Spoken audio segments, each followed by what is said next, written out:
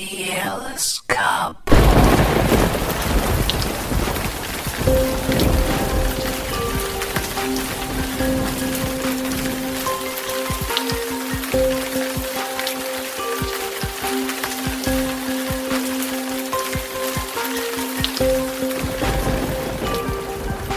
Hi, spooky story lovers. I have another story that I wanted to share with you. This one I actually found on Reddit. There's a bunch of stories that are free domain, that people are like, you can just read these, put them up. And I'm just going to give credit, though, to JoeDog93. Now, this was put up 3 years ago, so I'm not even sure if he will find out that I'm putting this up here, but it's a very interesting story and so well written. I've gone through a lot on Reddit sites to find a good one, so just sit back, relax, and enjoy. 5 More Minutes, Mommy by JoeDog93. Before we begin, I would like to clarify something. I would not be here right now if I didn't feel it was necessary. I'm not one of those people who likes to take to the internet to rant and rave at the slightest inconvenience. Although the likelihood of anyone believing this is slim, hopefully someone out there will heed my words. My name is Emily, and my son Daniel has been killing people. Now I know what you might be thinking. Why come out with it like this? Why not unburden your soul with a confession or perhaps tell the police? It's not exactly that simple. Daniel lost his battle with muscular dystrophy 6 months ago. You're probably scratching your head in confusion right now. I don't blame you. If it didn't happen to me, I probably wouldn't believe it. But I promise you, every word is true. It all began years ago when my son was just a small boy. Due to his health, he could never really play sports, so he made up for it by playing video games. I can still remember the look on his face that Christmas when I got him a Super Nintendo. At that point, he wasn't in a wheelchair yet. He must have tripped at least 5 or 6 times, sprinting as fast as he could to get to the Christmas tree, clutching onto the box as if it were made of pure gold. His favorite game at the time was Super Mario Brothers. He would come home from school, get his homework done as fast as he could, and rush into his room, eager to get lost in the world of the game. Maybe he played a little too much, but I knew he was safe in his room, and it kept him occupied while I made dinner or did some other menial housework. The only real trouble he gave me was when it was time to eat. "Just 5 more minutes, Mommy?" he would beg. As Daniel matured, so did his taste in video games. By the time he was in his teens, gone were the days of Super Mario. He had upgraded to Xbox and PlayStation. When he was younger, I played with him from time to time, but our co-op adventures faded into distant memory. These new consoles were a bit too complex for me to fully grasp. Super Nintendo was simple, a power switch, a reset button, and a simple controller.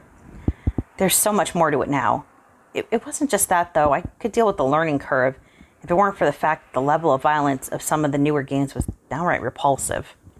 That Grand Theft Auto game was probably the worst.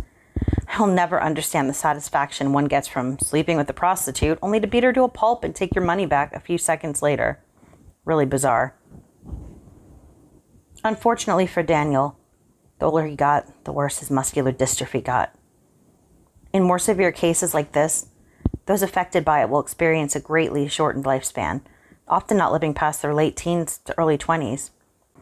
When he finally lost the use of his legs and was confined to a wheelchair, he started sleeping down in the den to avoid using the stairs. We moved all of his video games downstairs, and I made up a nice bed for him in there. I would never let him know it, but this killed me inside.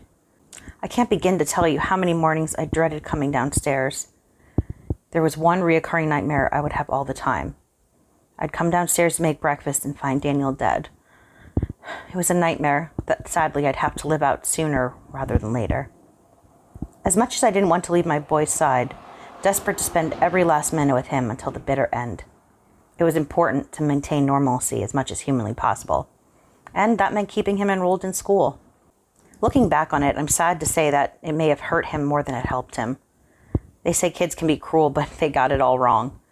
Angry, bitter teenagers are far worse. Daniel, standing out from the rest of his classmates because of his wheelchair, fell casualty to the school tough guys. Oh, how I loathed them. There was one in particular, though, one worse than the others. Nick Herder. He wasn't like the rest of them. He wasn't afraid to get physical. He didn't care at all that Daniel was in a wheelchair. That just made him a slower target. When I realized what was going on, my first instinct as a mother was to raise some serious hell. The school advised against that, though, insisting that the more noise I made, I would only paint a bigger target across Daniel's back. So against my emotions and my better judgment, I held my tongue and did my best to extinguish the rage that burned inside me. There may not have been much I could do, but at least Daniel had his friend Kevin to watch over him during the school day. Kevin was on the football team and was familiar with a few of Daniel's bullies. Usually he'd step in before things got out of hand. The pair had been friends since the 4th or 5th grade. I always referred to the boy as the gentle giant. Probably the only thing I ever saw him hit was nails with a hammer that time he helped me build a ramp to the house to accommodate Daniel's wheelchair. For a while it seemed as if the boys were inseparable. Whenever Daniel seemed to be having an extra hard time, Kevin would come over and spend entire beautiful Saturday afternoons with him playing video games, just to keep him company and make him feel better. Over time, though, their gaming sessions grew a bit farther apart, with Daniel just excusing his absences because of him having to go to the gym or some other activity to stay in shape for sports. It was an inevitability of time. People change, circumstances change. One day after coming home from school, Daniel was particularly distraught, and he was covered in bruises on his face and arms. Something must have happened at school. I tried to get it out of him, but he just kept giving me the same blanket statement. I forgot to set the brakes on my chair, and I fell. Oh, honey, it's okay, I explained. If something happened to you at school, you can tell me. I pried for more information, anything I could get out of him. Was it the same guys bothering you again? He sat there motionless, as if he was already dead. Well, fine, I huffed. I guess I'll just call Kevin's parents and get him on the phone. I want answers, and I'm going to get them. I'm sure he saw what happened. Oh, God damn it, Mom, he snapped back. I don't want to talk about Kevin. Daniel was never much of a swearer. I think he was a little shocked to hear it come out of his own mouth. He quickly began to apologize. I'm sorry, Mom. I didn't mean, just... Could we not talk about it, please? I worked my way over to him and lifted him up, cradling his head on my shoulder like I did when he was small. Oh, relax, honey. I know you didn't mean it, I assured him. I could sense him holding back tears. I'm sorry, I really am. If there was a way I could take away all your pain, I promise I would. We ate dinner in silence that night. At one point, Daniel got a text on his phone. It didn't seem to be anything urgent, though. He just glanced at his phone and then went back to eating as if it had never happened. At bedtime, I tucked him neatly into his bed and gave him a kiss on his forehead. Good night, honey, I said. Just try and get some sleep, okay? Tomorrow is a better day. I know, he replied in an ominous, monotone voice. At least it was creepier looking back on it now. The next morning, I stumbled downstairs and into the kitchen to prepare breakfast. The TV was still turned on from the night before. The vexing sound of static wreaked havoc on my ears. Perhaps Daniel had fallen asleep with the television on.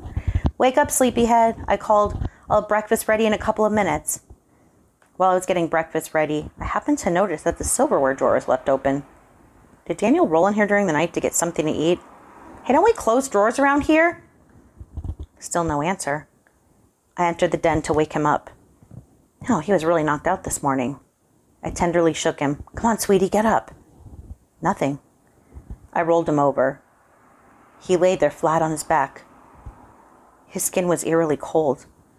I noticed there happened to be a substantially dark and sticky stain on his blanket. Growing more apprehensive by the second, I tore through his sheets to investigate the cause. As I pulled him atop the bed, my eyes grew broad with terror. There was blood, lots of it, flooding from Daniel's wrists. A small knife snuck out of the blankets and plummeted onto the floor. So that was what he had taken from the drawer? I scrambled to call 911. Daniel's phone happened to be on the table. I grabbed it and slid it open to call the police. That was when I saw the message he seemingly ignored before. It read, "You're a pathetic waste of oxygen, you sick freak." I tried to see who it was that was tormenting him, but the number wasn't logged into his phone. Tears began to rain down my face as I shouted to the heavens, my scream and the ongoing TV static forming a demented harmony. What had he done? Not only had I lost my baby from a disease, but he had forfeited the battle ahead of time. I was a complete mess during Daniel's wake. I sat there in the front row, eyes welled up with tears, viewing the world through my sable-tinted spectacles. alert enough to know I was surrounded amongst people paying their respects, but doped up enough not to care. The services were just about to wrap up for the evening when Kevin surprised me. I took my sunglasses off. Peering into my timid eyes, he embraced me, and for one moment the memories came rushing back. All the play dates, all the sleepovers. As we hugged, it felt like one tiny part of Daniel lived on through his dear old buddy. I don't know what to say, ma'am, he muttered. He was like a brother to me. He adored you, I assured him. You really were a guardian angel. Perhaps the only reason he still wanted to go to school in the first place. He slouched over and in an instant went from concerned to despondent. I should have been there more. Maybe I could have seen this coming. His deep drawn-out breaths bore the weight of the guilt entombing his soul. Don't ever blame yourself, sweetie. No one could have seen this coming. He leaned over and whispered as if he were being watched. If you'd been in school, you could have probably seen it coming a mile away. What do you mean? I asked. He began. That day in school, before he died, I took off early for football practice. We were doing laps in the field, and that's where I found him. His wheelchair was flipped over, and he was covered in bruises and dragging himself across the ground. What the hell? What kind of a sick animal would do such a thing? My shock had turned to rage. Who did this? I demanded to know. Was it those same miserable bastards always bothering him? If I had to guess, explained Kevin. But no one was around when I found him, though, and he refused to talk about it. He demanded I get him back in the chair and send him on his way. Well, this explained a lot. If only Daniel had opened up to me about it, we may not be laying him to rest now. The first couple of months after he died were probably the worst of my life. I was a complete shell of my former self. If I ate anything, it was purely for nourishment to keep me going.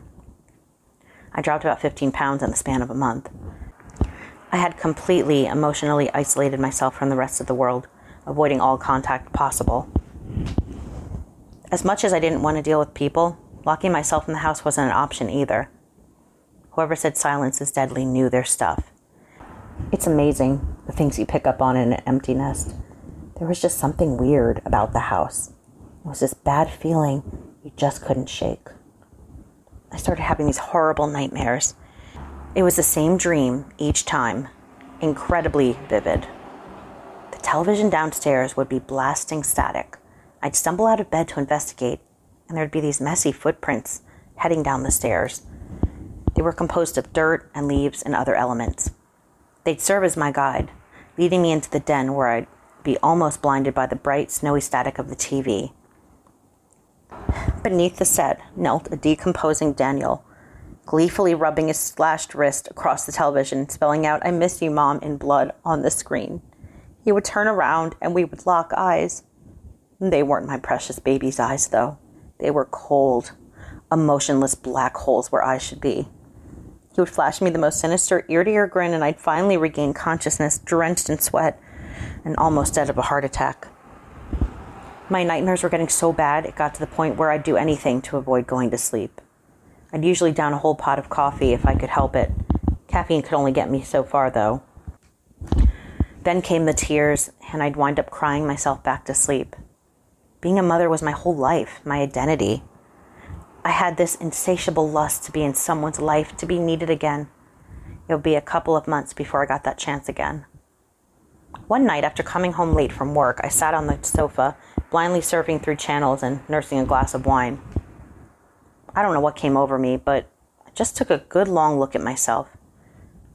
Takeout boxes were scattered across the floor where my beautiful clean carpet once was. A mess of wires and game consoles were still canopied beneath the television, serving as a painful reminder of Daniel's presence.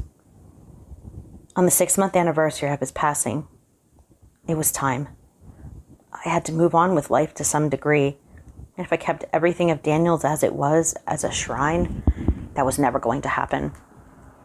I held a small garage sale and got rid of most of his clothes and shoes, holding onto a few miscellaneous items from his infancy. Mostly everything sold apart from one of his game consoles and a couple of his old games. Figuring maybe Kevin might want them, I set them aside for him. He came by later that night after I had called his parents. We hadn't seen each other since Daniel's wake. "How are you doing?" I asked. "Doing okay," he responded. "How are you holding up?" "I'm going along, I suppose."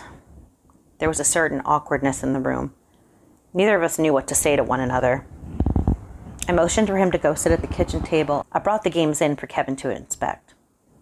There wasn't quite the same glee in his eye as Daniel had when getting a new video game, but I could tell he knew his stuff when it came to this sort of thing. He sifted through some cables and plugs and asked, "Mind if I plug this in?" It was a reasonable request. The console hadn't been played with in so long, and it was full of dust. For all I knew, it was good as scrap. We took it to the den and sat down next to each other. After a couple minutes of fidgeting with some cables, the game console was up and running. Kevin selected a game and inspected it closely. "Ooh, this one looks scratched a little," he observed. "Wonder if it'll play." Only one way to find out. He slid the disc in, and after a couple of seconds, a loading screen appeared. His eyes lit up as the game had started. I probably hadn't seen a smile like that since Daniel first got the game. Even though this was supposed to be a temporary test run, he seemed to be getting engrossed in the game. I offered to make him a sandwich while he tried the game out, but he declined. "It's okay, ma'am, really. Don't trouble yourself," he insisted. "As a matter of fact, while you're sitting here, do you want to see something cool?" "Okay, sure, I suppose," I answered. He pulled out a headset from among Daniel's things and handed it to me. "This game is online multiplayer," he explained. Daniel always bragged about how good he was at this one. I saw right through him. He could tell I was still upset and was trying to cheer me up by bringing back a pleasant memory. I was going to save up money and get it myself so we could play together. Unfortunately, it didn't work out like that. He continued before I could interrupt. "Come on, why don't you play a game? Daniel once said you used to play. It'll be fun." "Me play a video game? The last time I did that, you still blew in cartridges to make them work." I grabbed the controller with anticipation. "Okay, so what do I do?" I stared ahead at the screen. My character was some kind of soldier in a field. At least I'll call him a soldier. I mean, who else carries a big machine gun? He explained, "Well, you're red team. Anyone who has a red name over the head is on your side. You got to kill the blue team. You press X to fire the gun." In the beginning, I didn't think I was going to enjoy it much, but after about 20 minutes into it, I could understand why this might be addicting to some. Playing the game myself really shed some light onto Daniel's obsession. In reality, he was stuck in a wheelchair and in constant agony. But in the world of this game, none of that mattered. He could run and jump in and out of explosions, shoot bad guys. It was quite a break from the mundane. Apart from the preteen boys shouting at each other, this wasn't half bad. Suddenly, a voice coming from the headset startled me. This time, the swearing seemed to be directed toward me. "Hey, asshole, I thought you were dead." Excuse me?" I stammered. "I'm just doing good at the game, I guess. Beginner's luck." "They had a funeral for you not too long ago," he continued. "I'm sure of it." His username flashed across the upper right section of the screen each time he spoke. "Bring the hurt, 2K18. Kevin removed the headset from over me and exchanged some unpleasantries with this mystery man. Kevin apologized. "I'm sorry you had to hear that. That was, a friend of Daniel and mine. He wasn't expecting to see the gamer tag again. He didn't know who he was talking to." But something was fishy. He wouldn't look me in the eyes. Within an instant, he went from friendly and playful, enjoying the game, to clammy and pale, quiet as a mouse. I thought to myself for a minute, "Bring on the hurt. That's Nick Herter on the other end, isn't it?" I screeched. He must have heard me through the headset. "You know who it is, baby. Sup?" Oh, how I wished at that moment I could have pulled the smug little bastard through the television. I was ready to smash the game system just to turn it off and not hear from that kid ever again. When suddenly another voice chimed in. It was a voice that for some reason only I could hear. "Just 5 more minutes, Mommy. Come on, just 5 more minutes." That was Daniel's voice. His voice as a child. It was the same high-pitched pleading I used to hear when he was a small boy, and I had to pry him away from these damn video games. "I'm so sorry about this. I really am," Kevin apologized. "You know what? It's getting late. Thanks very much. I'll just pack this up and take off." "Oh, don't worry about it, honey. It's fine." I desperately tried to keep calm. If I wasn't stuck to my seat before, I was now. That was my baby's voice coming from the headset, and I had to try to hear it again. Kevin breathed a sigh of relief. "Oh, okay. Whew. If you say so, but I really do have to take off now." "You know what? Just give me 5 more minutes." Oh, God, I was starting to sound like my son now. "I'm not going to yell at the young man or anything. No drama, I promise. Let's just finish the game." He glanced at his cell phone. You know what? Just go nuts and enjoy the game. I'll pick it up from you tomorrow. Thanks for letting me have it. No problem, sweetie. I stood up and gave him a hug. Thanks for showing me how this thing works. He let himself out while I returned to the game. I called out to Daniel, trying to get him to speak again. Sweetie, talk to me. Are you there? Yeah, I'm here, baby. What do you need? His honeyed words made me sick. He thought I was talking to him. Joke all you want, I snapped back at him. I saw your text to my son. Had you chosen your words a little bit differently, I'd be pressing charges against you right now, not playing games. What are you talking about? His sarcastic chuckle was broken up by a deep cough. I couldn't stand to be around him during the day. You really think I'd waste my data messaging him? His coughing became profounder. Suddenly, his character stopped moving.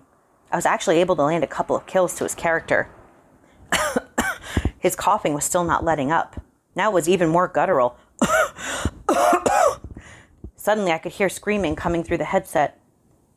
Honey, what's wrong? Is everything okay? Oh my God, get in here quick. Dead silence. A notice popped up on the TV screen. You were kicked from the session because the host has left the game. I sat there bemused. What the heck had happened? Did I break the game? I flipped the switch and looked at the time. Another 2 hours had gone by. Geez, time really does fly when you're wrapped up in this stuff.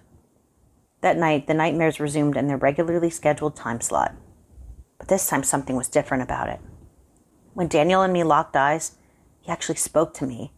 That never happened in the dream before. Thanks, Mommy, he said in that same high-pitched sound I could have sworn I heard on the game. I jolted up in bed. How much longer could this go on? I felt like I was losing my mind. If I had 2 or 3 hours of sleep that night, that would be saying something. The following morning, I dragged myself out of bed and down the stairs. Thank God it was the weekend and there was nowhere to go. I hoggishly downed a pot of coffee and tried to wake myself up. I was flipping through the TV channels when a news bulletin caught my eye. 17-year-old Nicholas Herter has passed away after a late-night gaming binge gone horribly wrong. The victim's parents say they were getting ready for bed yesterday evening when they heard strange noises coming from their son's bedroom. The boy's mother had entered the room to check on him when she found him unresponsive on the floor, clutching his video game controller in his hand. Authorities are currently calling his death accidental, saying he appeared to have been choking on something, though no food or drinks were found in his room. An autopsy is scheduled for later this week. My coffee cup plummeted to the floor. A tiny mushroom cloud of broken glass enveloped my slippers. He was fine. Just last night. I heard this kid myself. I even played a game with him. He was there 1 minute and gone the next. A wave of guilt rushed over me, but I couldn't understand why. It wasn't my fault. The kid was in his own house just playing video games, and he started choking. It could have happened to anyone. Later that night, Kevin came back to pick up the console. Almost as if our minds were in sync, we both brought up the incident. He was at the gym when he found out what had happened. How crazy is that? He rhetorically questioned. And you were still playing when it happened? Yeah, I confirmed. He was being a smartass 1 minute, and the next minute threw me out of the game. I thought it was broken at first or something. He pressed on with questions, and it just happened all of a sudden. He didn't seem sick or upset or anything. Not at all, I explained. If we would have turned the game off the first time you wanted to leave, I would have never caught it. What a difference a few minutes make, huh?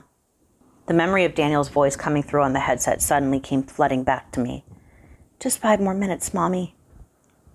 I became very shaky and short of breath all of a sudden. A concerned gaze overcame Kevin's face. Is something wrong? Are you okay? Oh, yes, I assured him. I'm just tired. I haven't been sleeping too well. Nightmares? He asked. That was certainly a lucky guess. Actually, yes. What makes you say that? I asked as I stood up to go retrieve my phone in the other room. I didn't sleep too well last night myself, to tell you the truth. I was thinking about Daniel. Well, it's been a while since you've been around, I said from the other room.